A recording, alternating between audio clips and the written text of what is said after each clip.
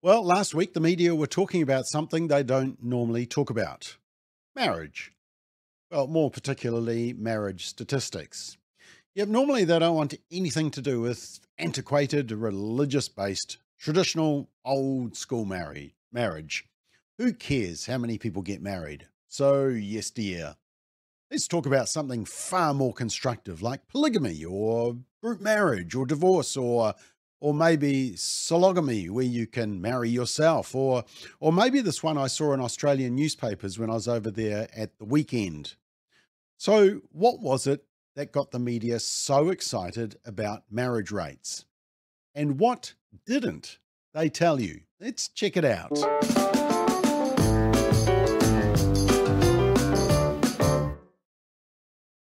You've probably already figured it out, eh?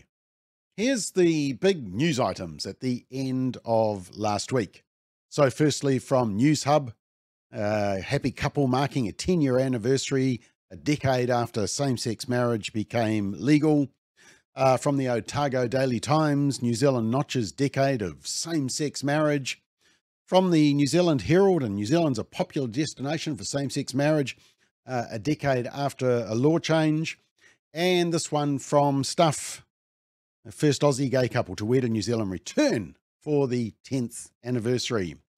And Stats NZ also yelled it from the rooftops with a special media release. Over 4,000 same-sex marriages in New Zealand since becoming legal a decade ago. The media release said around 4,000 same-sex marriages have been registered to couples living in New Zealand since the Marriage Amendment Act came into effect. Figures released today by Stats NZ show this marks the 10-year anniversary of the law change on 19th of October 2013.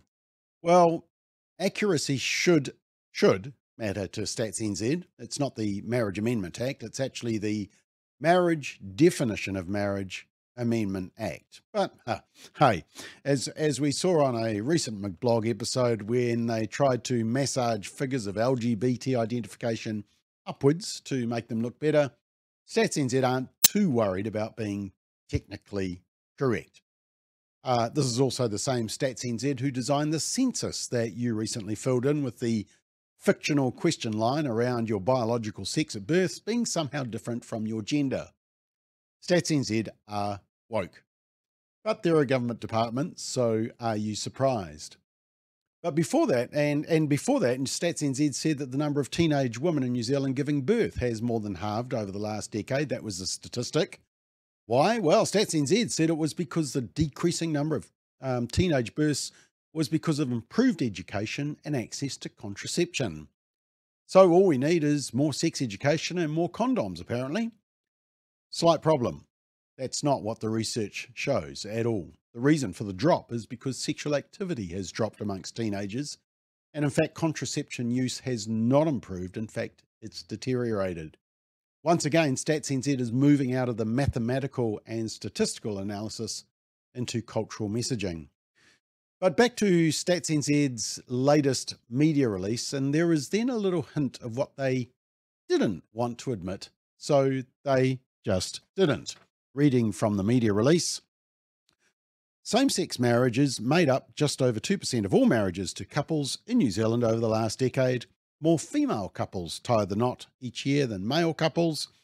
Between 19th of August 2013, when the law changed, and the end of 2022, end of last year, around 2,700 female couples and 1,400 male couples who lived in New Zealand were legally married. Actually, that's about half the number of guys, so lesbian couples are 2 times more likely to get married than same-sex couples. And then there's some commentary that almost 60% of overseas same-sex couples coming to New Zealand to get married were from Australia.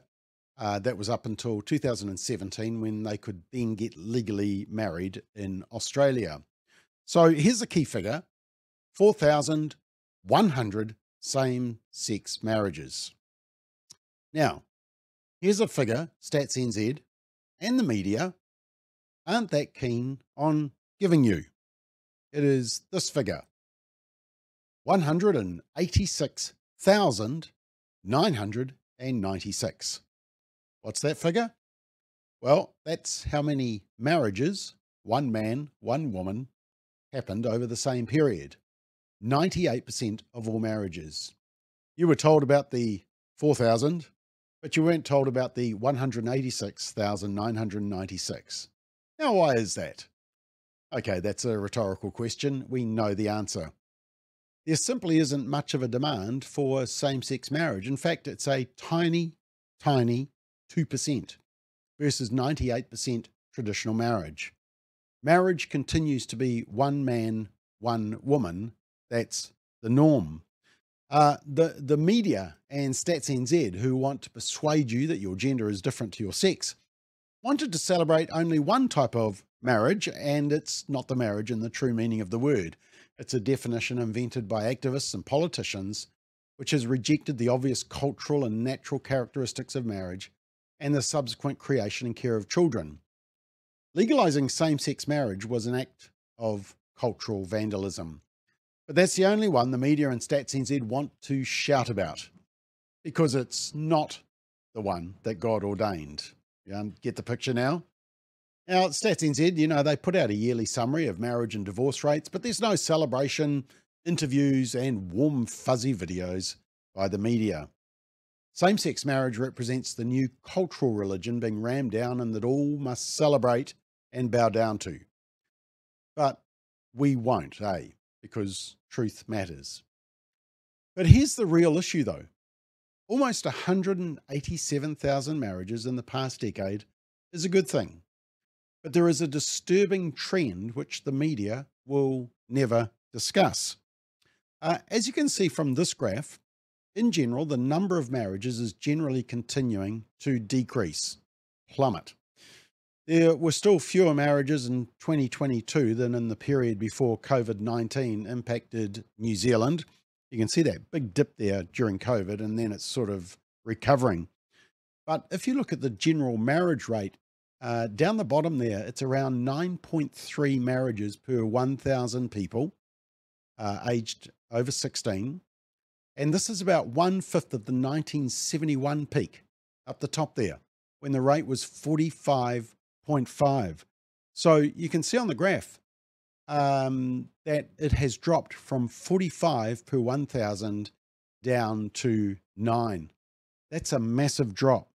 And we should be concerned that marriage rates are at a shocking all-time low.